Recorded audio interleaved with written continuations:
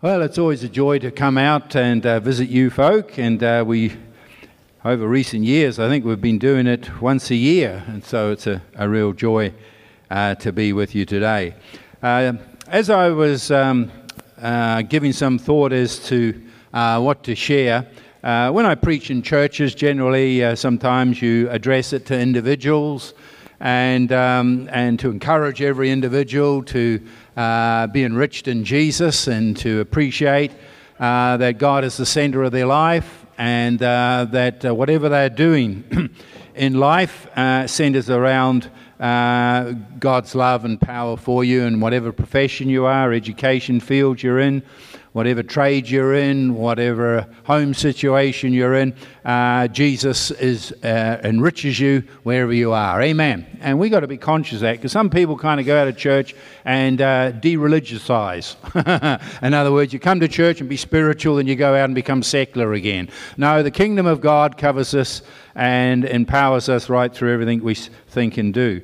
And sometimes when I'm out sharing and preaching, I take a focus on the church collectively, and this morning we'll swing a little bit backwards and forwards from the church collectively to individuals, because Jesus made it very clear that in the last days, from the time of the cross right through the 2,000 years until the conclusion of time, he has purposed to do everything he wants to do on the earth through his church, through his people, and he wants to have the gospel shed powerfully and meaningfully in the community. And New Zealand needs the gospel. There's no question about it. They reckon about 10% attend church. You could click it up to about 13%. And how many of those are born again, love Jesus as their Lord and Saviour? So as far as New Zealand's concerned, we have an enormous challenge. As far as the world is concerned, it is changing rapidly, but there are still about 2.8 billion people who have never heard the name of Jesus. And Jesus said that when this gospel is preached in all the world, then the end will come. And we don't interpret that to be every individual, but to every people's group on the face of the earth. So we want to get this gospel out, and the answer to that is a vibrant, lively church. Amen. And we thank God that His church, whether it's big or whether it's small, whether it's many thousands or whether it's in the tens, a church is vibrant if Jesus is the center and there's pulsating life and people are caring for one another, loving one another, and carrying their faith out in the community. And that's what it basically boils down to. There are big churches, but there are small churches, very powerful. I was sharing with someone just as I came in that you can go to a very large church and see 100 people giving their lives to Christ at the end of the meeting. But when you work out percentage-wise, it might be a very small percentage of those that are attending. And you can go to a small church where 2 people give their life to Jesus. But percentage-wise, it is very, very high compared to the numbers that are attending. So let's not get tied up with just numbers. Let's get tied up with the fact that we are living in the love and the power of Jesus, and that we're communicating His love to people. That's the bottom line. I just want to read from a church called the Antioch church. There are a lot of churches mentioned in the New Testament. They're all a bit different. I remember years ago somebody said, we've got to be like the New Testament church.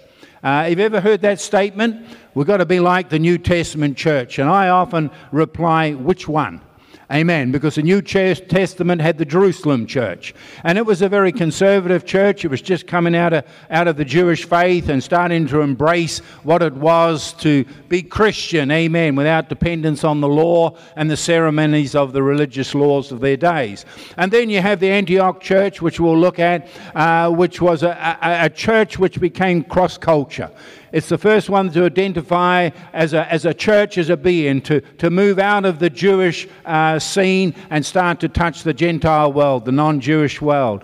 And then we have the Galatian churches, which went through a bit of a conflict because they started to revert back into old legal practices, and Paul writes the Galatian letter to them. And then we flick over to the churches of Macedonia, which became great missionary churches. When Paul writes back to one of them, Philippi, he says to that church how generous it was. And he refers to those churches as being very generous. When he writes to 1 Corinthians, 2 Corinthians chapter 8, he says how the churches of Macedonia are so generous, amen, in giving to what God is doing beyond their own borders and into the world, amen. So we see that as a real caring church. Then we get to the church at Corinth, and it's a contemporary church. Most people who were saved in that church were saved out of the world. They were living immoral lives. They were self-centered.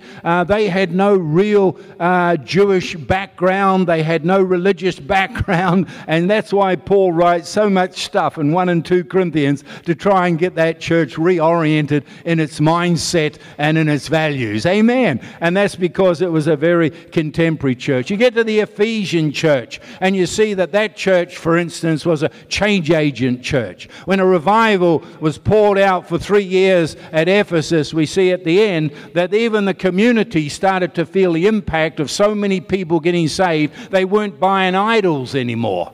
And it started to affect the businesses in town that were making idols, and there caused a bit of a civil uproar in the town. And so it became a church that started to impact and change the community. So when I ask the question, people ask the question, we've got to be like the New Testament church, I often say, which one? Amen, because they all have their own distinctiveness. And when we look today, there's a lot of distinctives that churches carry. We have major churches doing major things in particular areas, whereas other churches are doing things. We have a church in Auckland, which I call a mission church.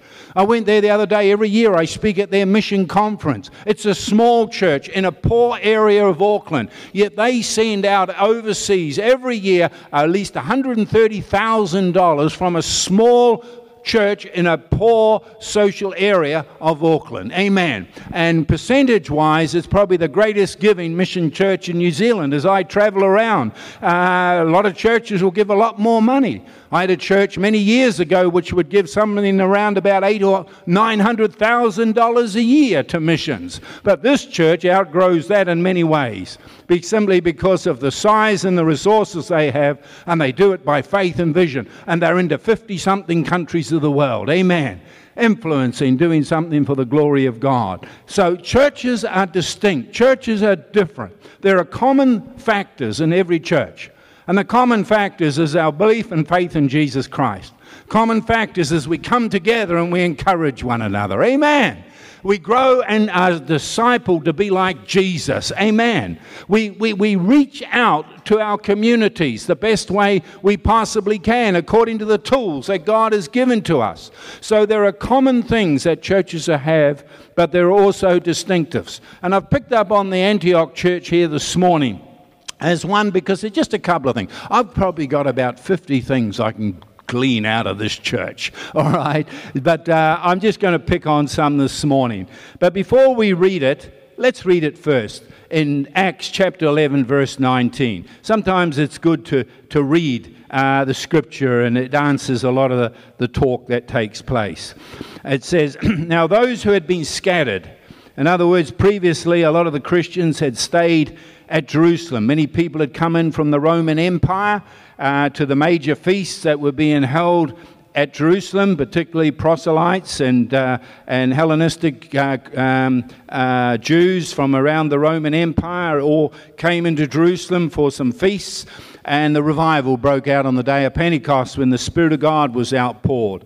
And they stayed around a little bit longer than they should, because if you're in the middle of a revival, you might as well stay there. And finally we see, because of persecution, they were scattered.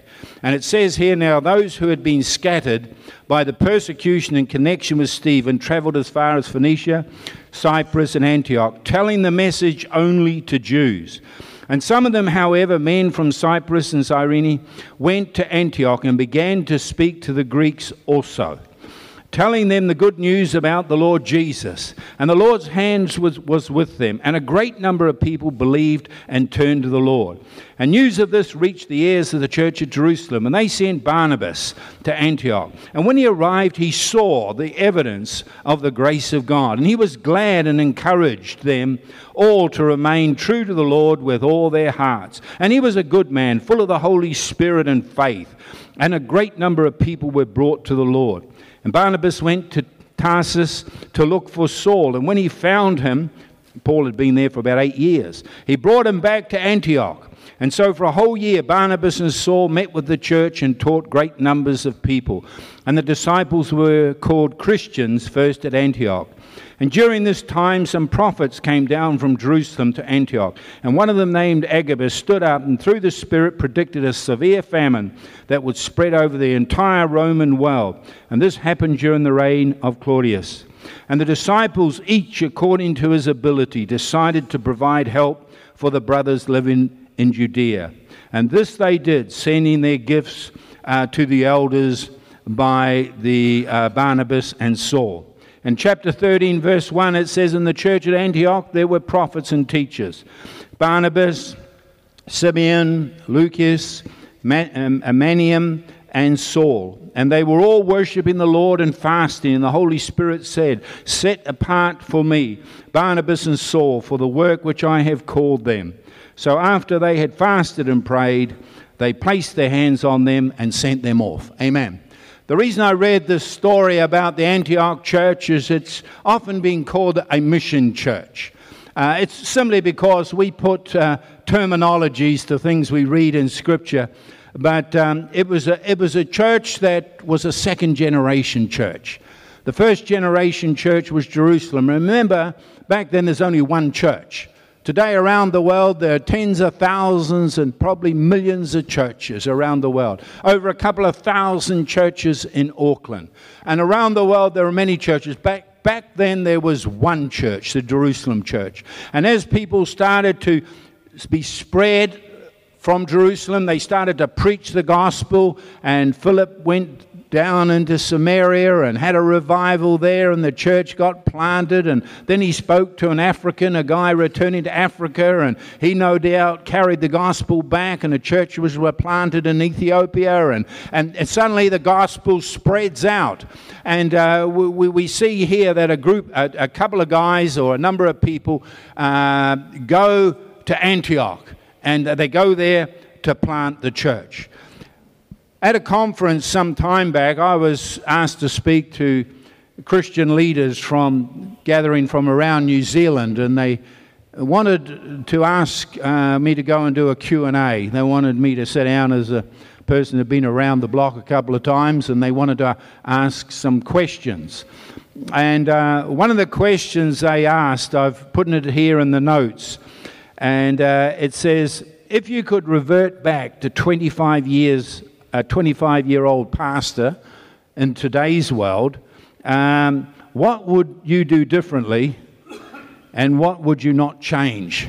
And that was a good question. You had all these Christian leaders there, and they wanted to know if I went back to being 25. Well, I could actually answer that one because I know what I was doing at 25. I was planting a church in Dunedin. And later this year, we've been invited back to that church 48 years after we planted it. We've been invited to go back there and dedicate their new complex there. And the church has grown over those 48 years and has become a meaningful church down in that part of New Zealand.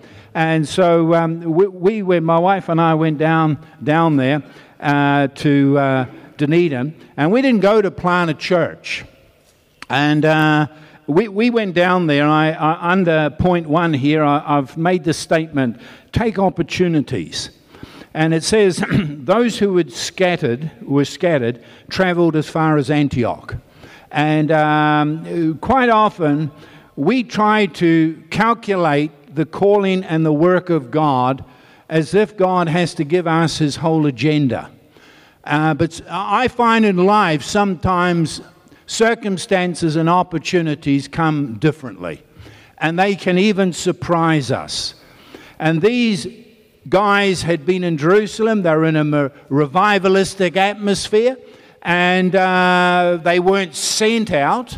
They weren't prayed over. They weren't given the word of the Lord. They never went to the Bible and got a good direction. They were scattered.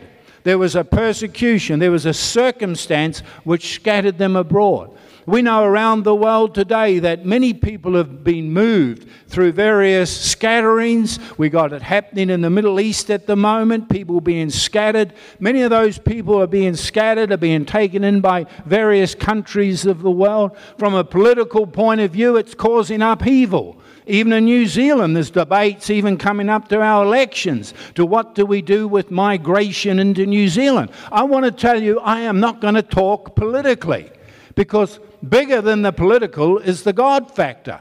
And here we find in the Bible that they were scattered.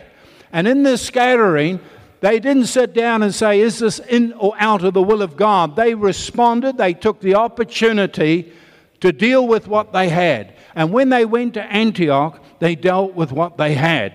And they started just to preach Jesus. Amen. Some people, when they're scattered, when their agenda that they think God has for them has somehow been upset, they go cold on God. But I see here that they didn't go cold on God, even though they were scattered, even though they were moving, even though they were going into areas they didn't expect. We've got it also in the Bible with Aquila and Priscilla. They were scattered from Rome, and they went to Corinth. And then later on they were moved again and they went to Ephesus. But wherever they went, they preached. They helped establish the church of God. They did not in any way say, listen, God has let me down, therefore I'm going to do nothing. Amen. They realized that the circumstances of life seemed to blow over everyone. When we went down to Dunedin into 1969, 1970, my wife we went down there to take over a little church. And because of a whole lot of bad circumstances, that never really eventuated. And so we found ourselves sitting in Dunedin. My wife loved it. She's a librarian by background. She got a job in the university there, and she's worked for, 4 of our universities, and she just loves that sort of stuff, books and smell and all that stuff of books but Dunedin never really grew on me. When you drive into Dunedin coming from the north, you drive in and it's not an appealing city. Anyone lived in Dunedin? Anyone been to Dunedin? Okay, I'm not asking your opinion, all right. And of course, we get everybody's opinion here, and I'm staying safe. And but anyway, we drove in, and things didn't work out. And here we were in the town.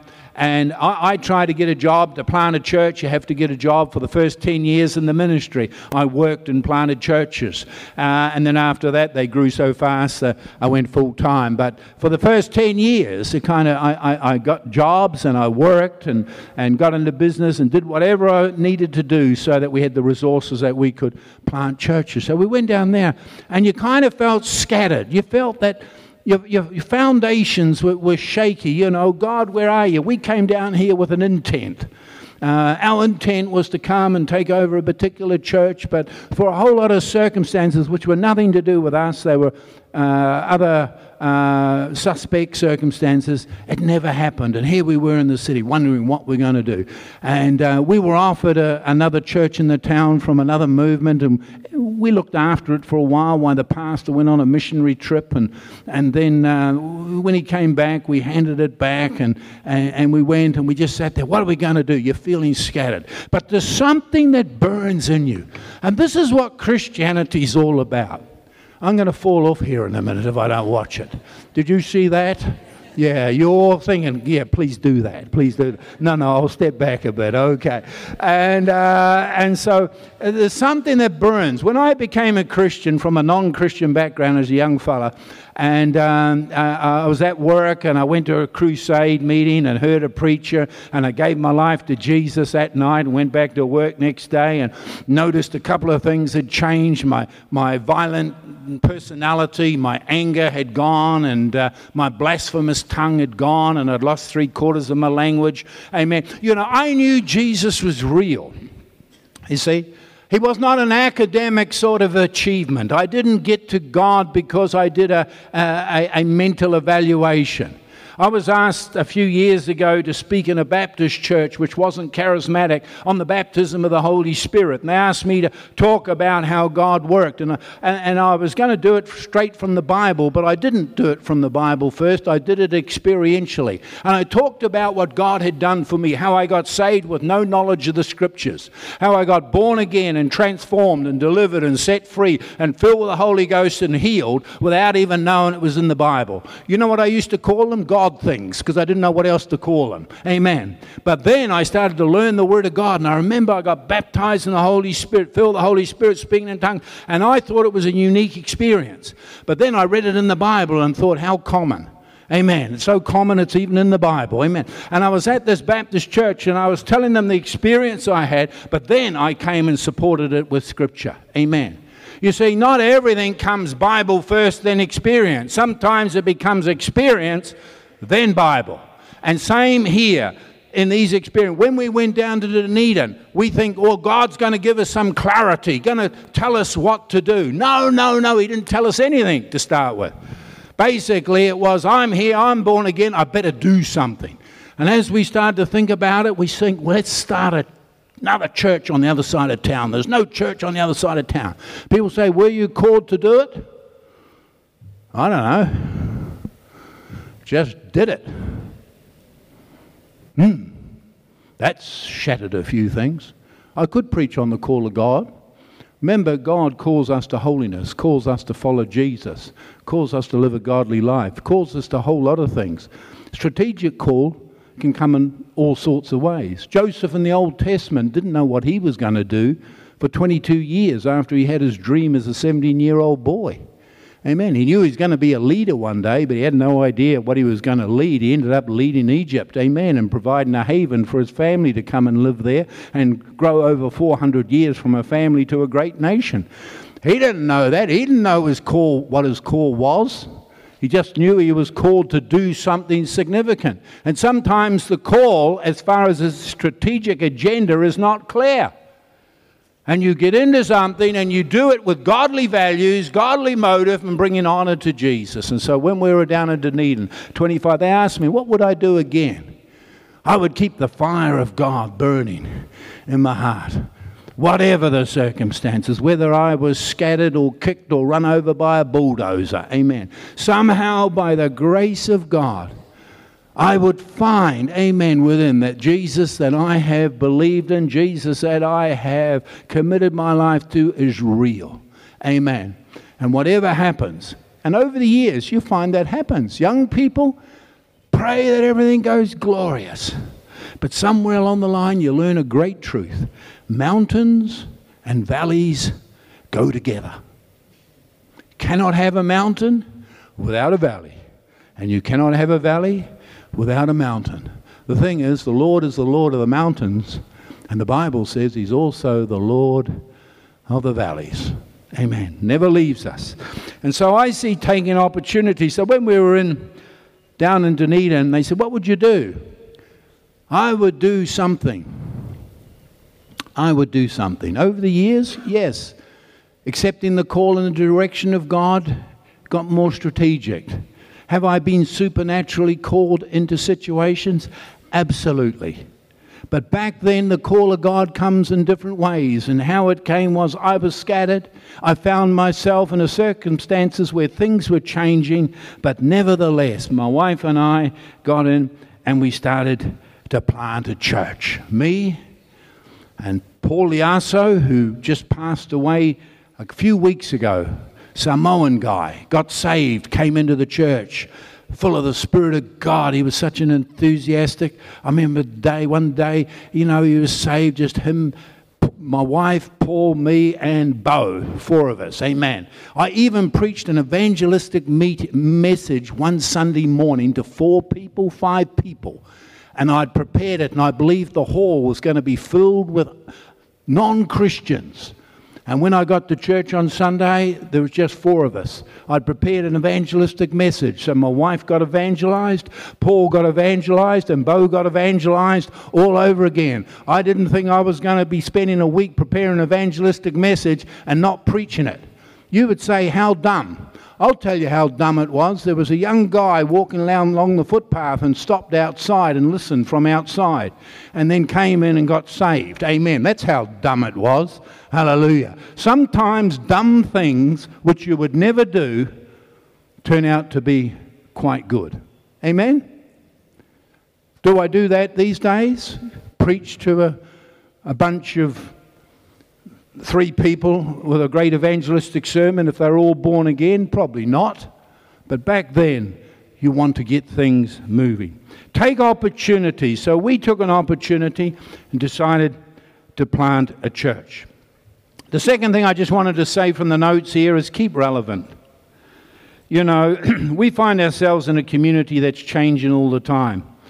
And there's a big debate on relevance today. What's the difference between being relevant and compromising? Look, the gospel message never changes. It just changes through the avenue. You can find it through the New Testament as you read about Paul traveling around preaching to a Jewish community and then preaching to a Gentile community. The gospel never changed, but often some of the ways in which he did things might have been applied differently. And we must keep relevant. And it says in the text here, some of them, however, men from Cyprus and Cyrene, went to Antioch and began to speak to the Greeks also, telling them the good news about the gospel. This was a second generation church. Been birthed under Judaism, and Messiah had become real. That was Jesus Christ. And they were moving to reach the world through a messianic type of faith.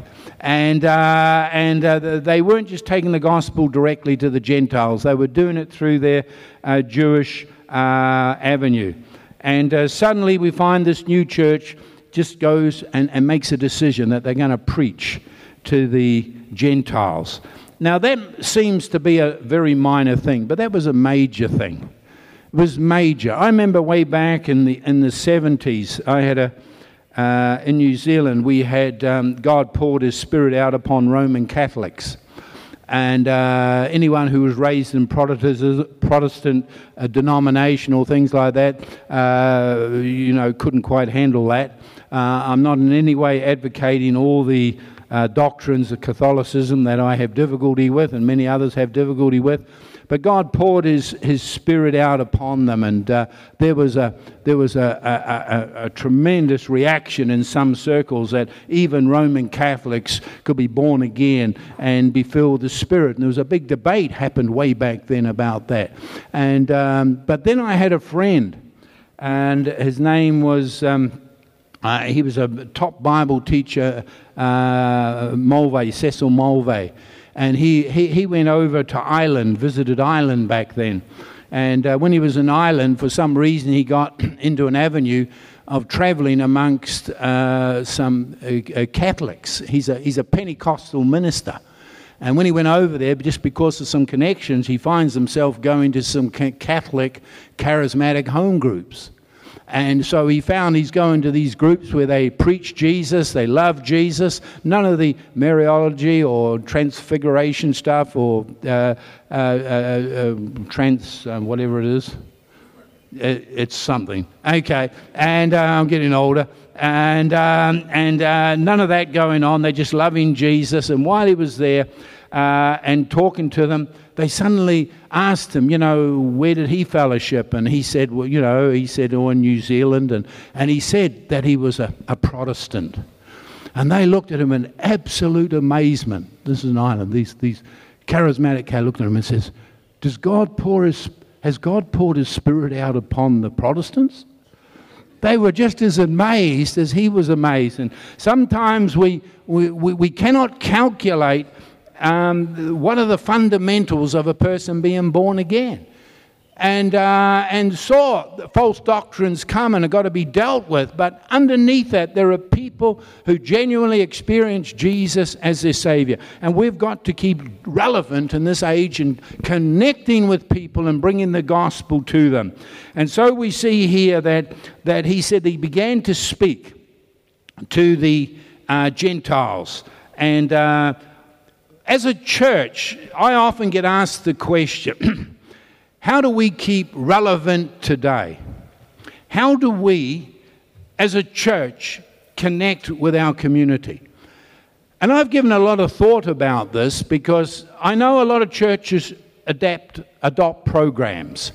They look for methods and techniques and ways to do it, and that might be necessary.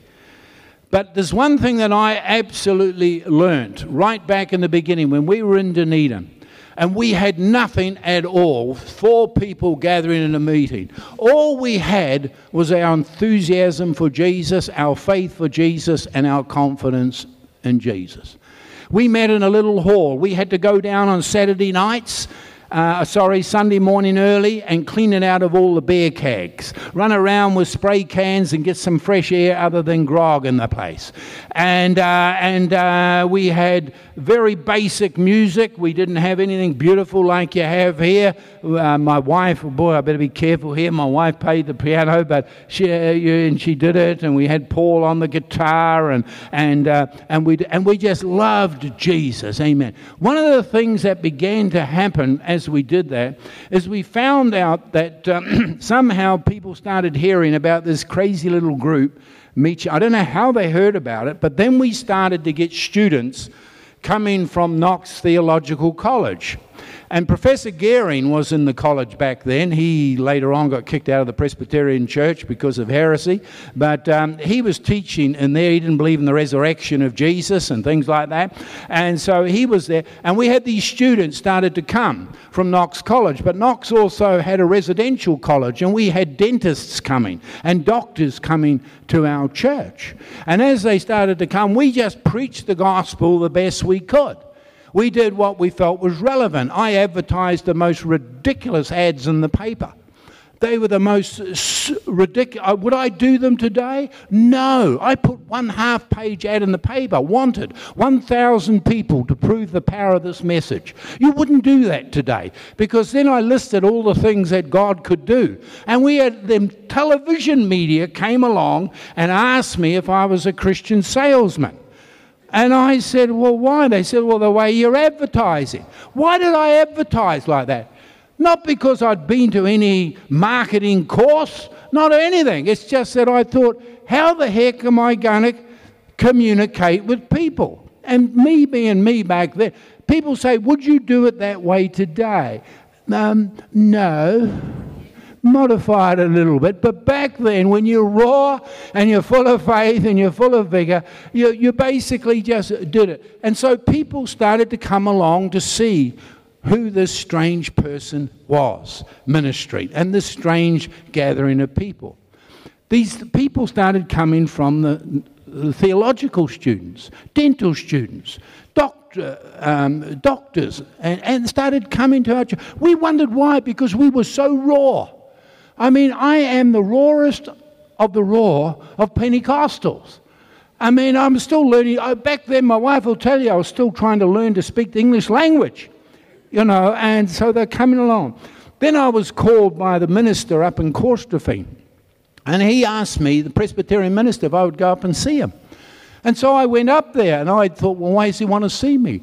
And he said, look, would you mind going on pastoral rounds with me? I never even heard of a thing called pastoral rounds. But apparently in the Presbyterian circle up there, every second house along the street is a Presbyterian. And so the rounds were you walk along the street. Now, as far as my church is concerned, I'd have to drive from one side of town to the other side just to see my 2 members. Amen. But they had them all in a geographical area. And so we're walking down the street and we go into a house. He knocks on the door. Lady comes to the door. Hello, Reverend. They're very prim and proper. Scots area, And I'd like to introduce you to Pastor Price and introduce. And then he shut up. He shut up. He wouldn't say anything.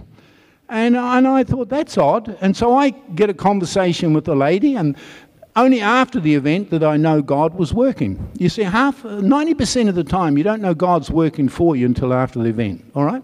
Some people say, I want a word of knowledge. You got a word of knowledge after the event because you've spoken out of the thought processes that have come to you at that time. You know Jesus, you love Jesus, and he can work on your thought processes. And after the event, even in business, you can find that after you think, boy, that was odd, that was strange, but that's God. Amen. And so I talk to this lady, and then he takes me down to the next house, and I talk to somebody at the next house, and we go to the next house, and we go to one house where there's a teenage boy with his mother, and the boy's inside, and he's full of rebellion. And the mother meets us at the door and says, "Oh, I'm just exasperated about my son, da-da-da." And I see him sitting over there, so I went over and sat down and started talking to him. And as I'm talking to him, I started giving a bit of my testimony. And before I've left that home, I've led that boy to the Lord. Amen. Now, you say, why did that happen? I have no idea, except later on I found out. When we got back up at the church where the minister is, I said, "Now I want to ask you a question.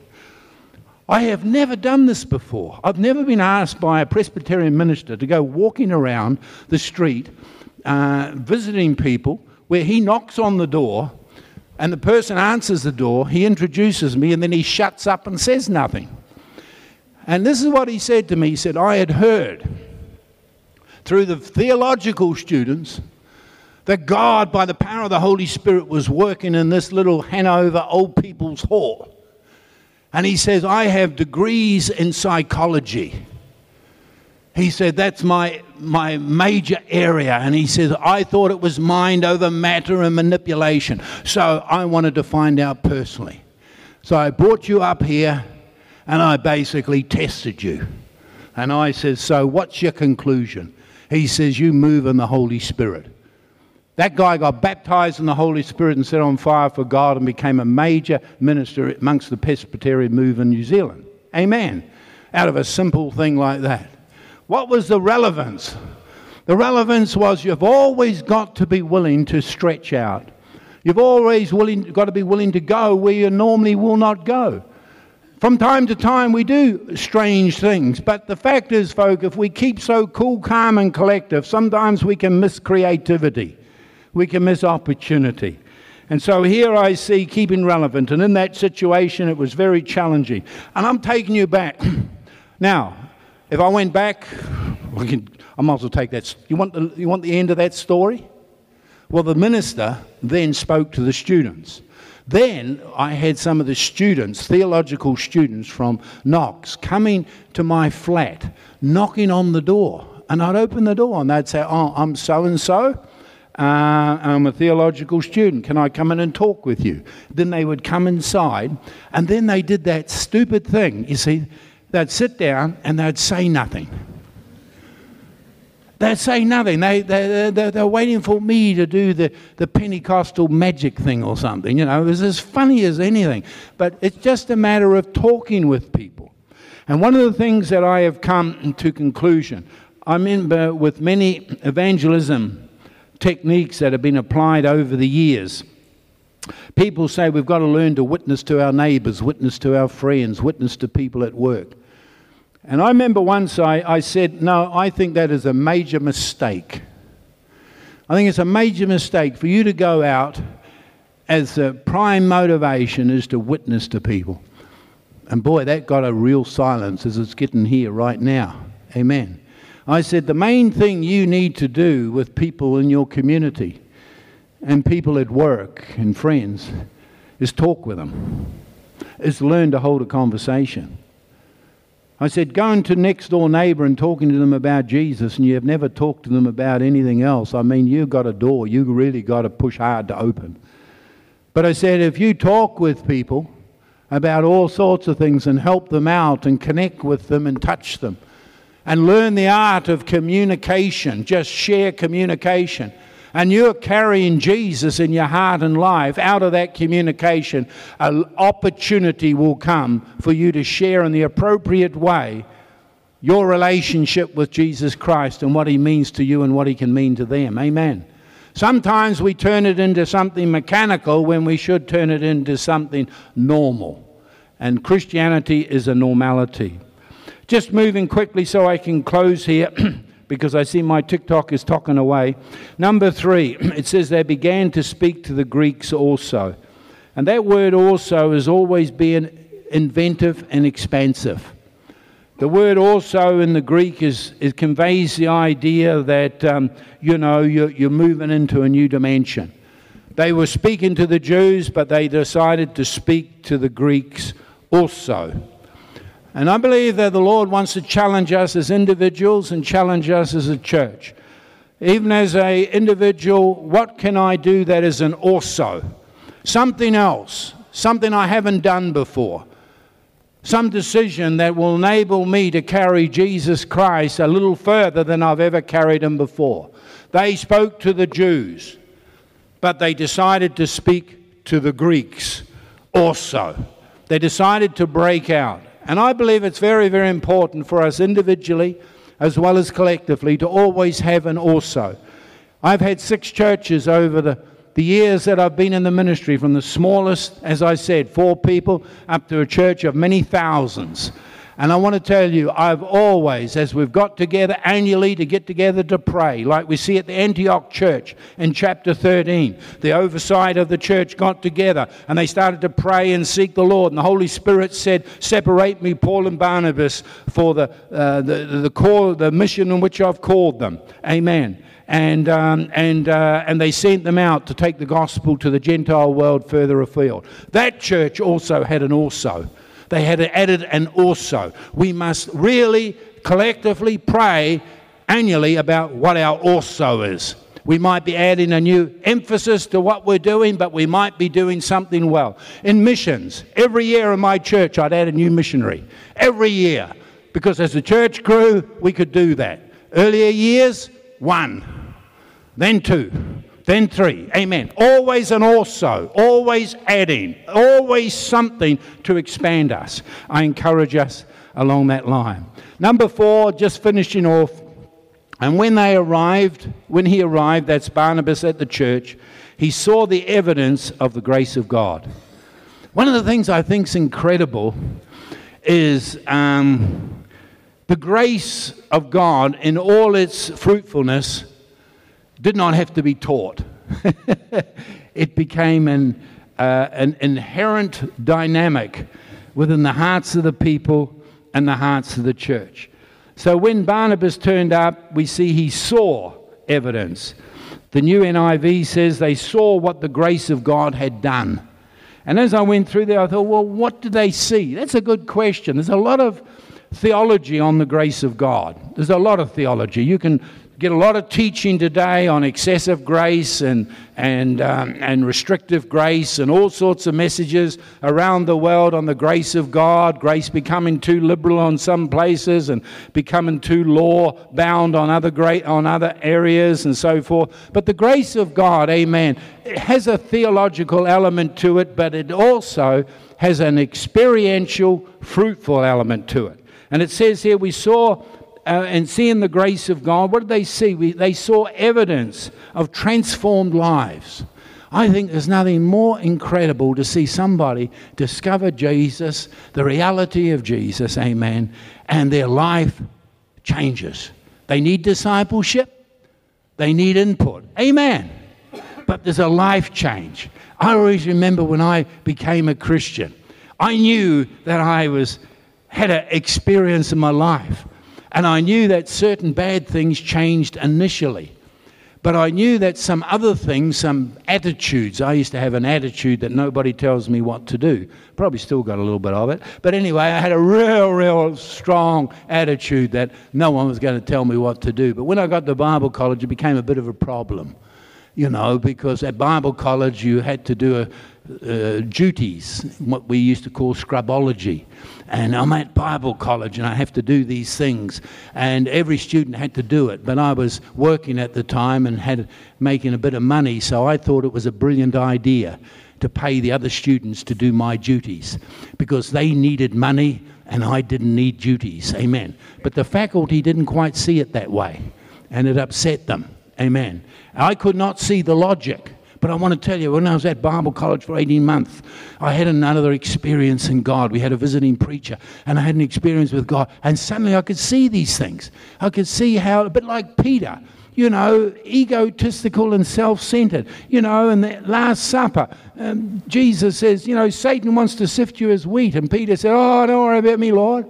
You know, all these other people might leave you, but I'll die for you. You know, just a big egotistical brute.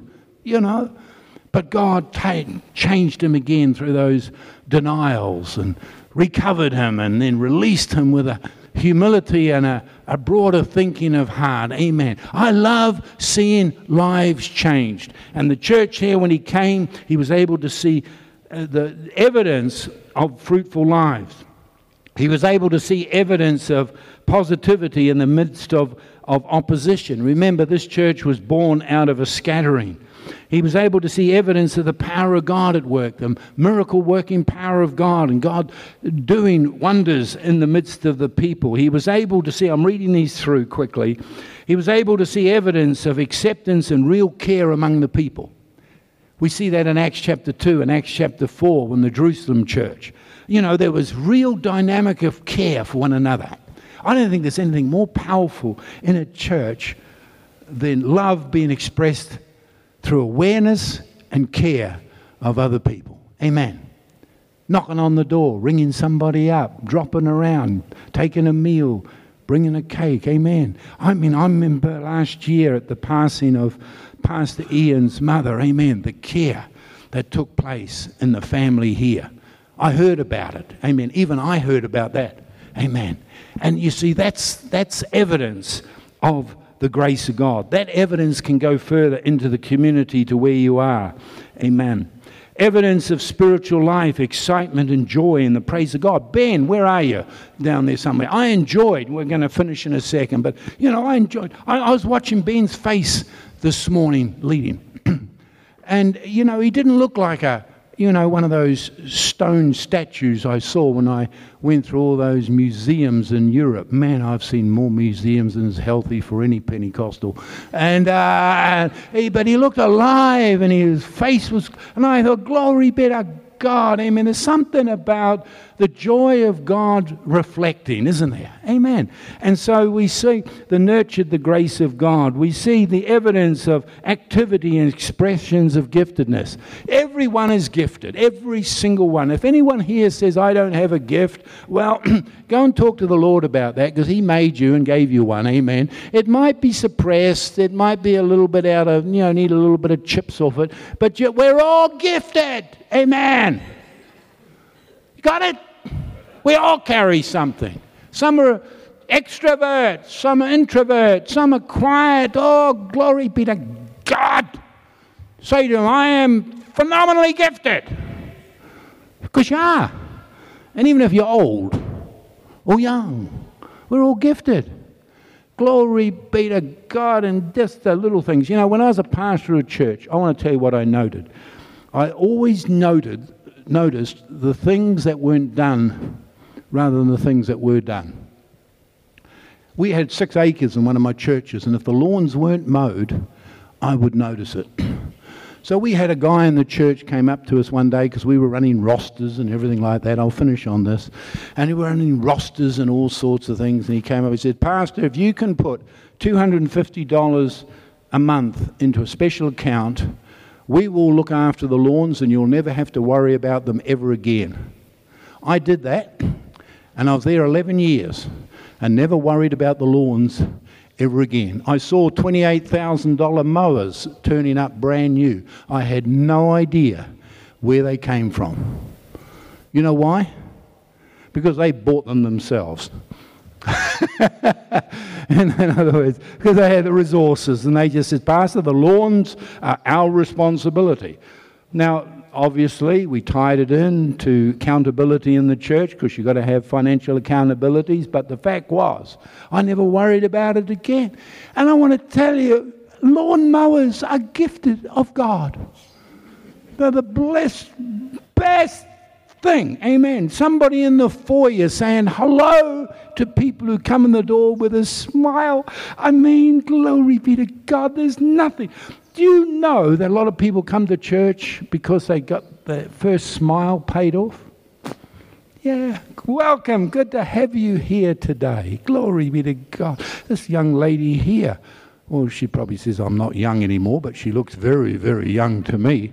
Amen. She was speaking to me in the door over there, and I was trying to figure out her occupation. I got it wrong, but I got it in the right category. I thought she was a psychologist, but she turned out to be a teacher. Amen. You know, the three main bossy ones in society are nurses, teachers, and psychologists. Amen. Glory be to God. And, you know, everybody agrees with me? Nobody. Okay, we'll move on. So let's conclude this morning.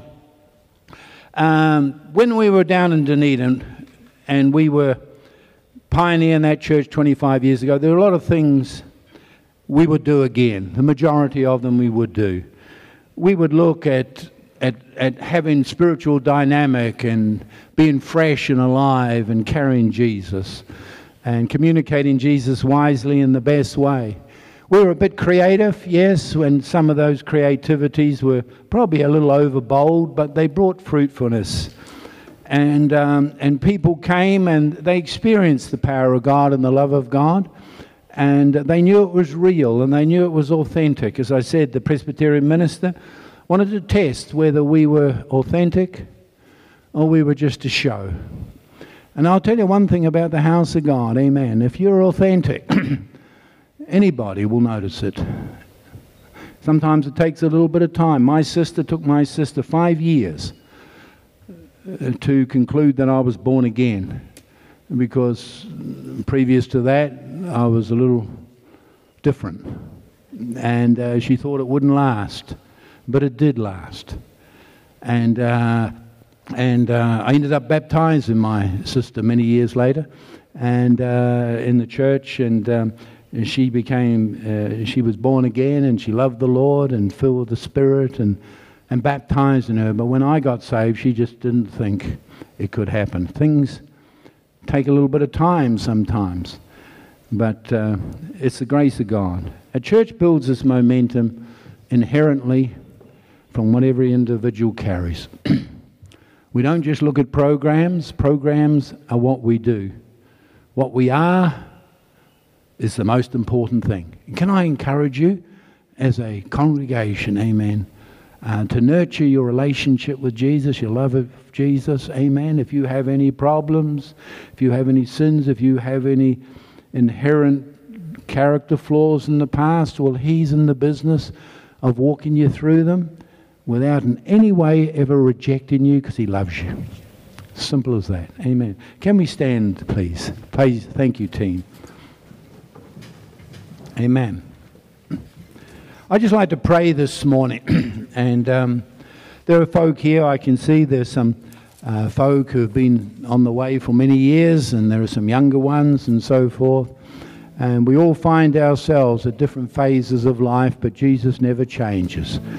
He's the same, amen, yesterday, today, and forever. And I just want to pray, hallelujah, that as a church, that we become a reflection of divine grace to all we touch and all we do. But it starts in our own individual hearts and lives. Father, I pray this morning, I ask in Jesus' name that you bless us. Father, I look at the young and I look at the older and I look at those more senior this morning. And I appreciate, Lord, that you love us each one. You love us incredibly.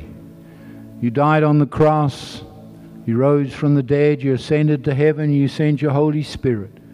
We thank you, Lord, that we're not just dealing with you academically, we're dealing with you experientially. We thank you that by the power of your Spirit and the power of your love, you touch our hearts, you touch our lives. For us to stand up and not just be self-sufficient, but to be those who become lights.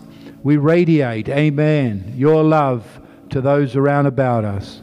Enable us, Lord, to be those who can carry you in the authenticness of our lives, in who we are, through our unique giftedness. Express yourself through us. I just want to say, by the Spirit of God, there are some people here, one or two people here, who do judge yourself too much simply because you're comparing yourself with someone else. And I want to say, listen, you don't have to compare. It might be exciting to have the giftedness and the opportunities and the open doors and the privileges and the capabilities of someone else. But I want to tell you, you are what you are. And what you are is of far greater potential than probably you even realize at the moment. So find yourself. Find yourself and be yourself in Jesus' name. So Father, we commit this gathering to you in the name of Jesus. Thank you, team. Please lead us. Amen.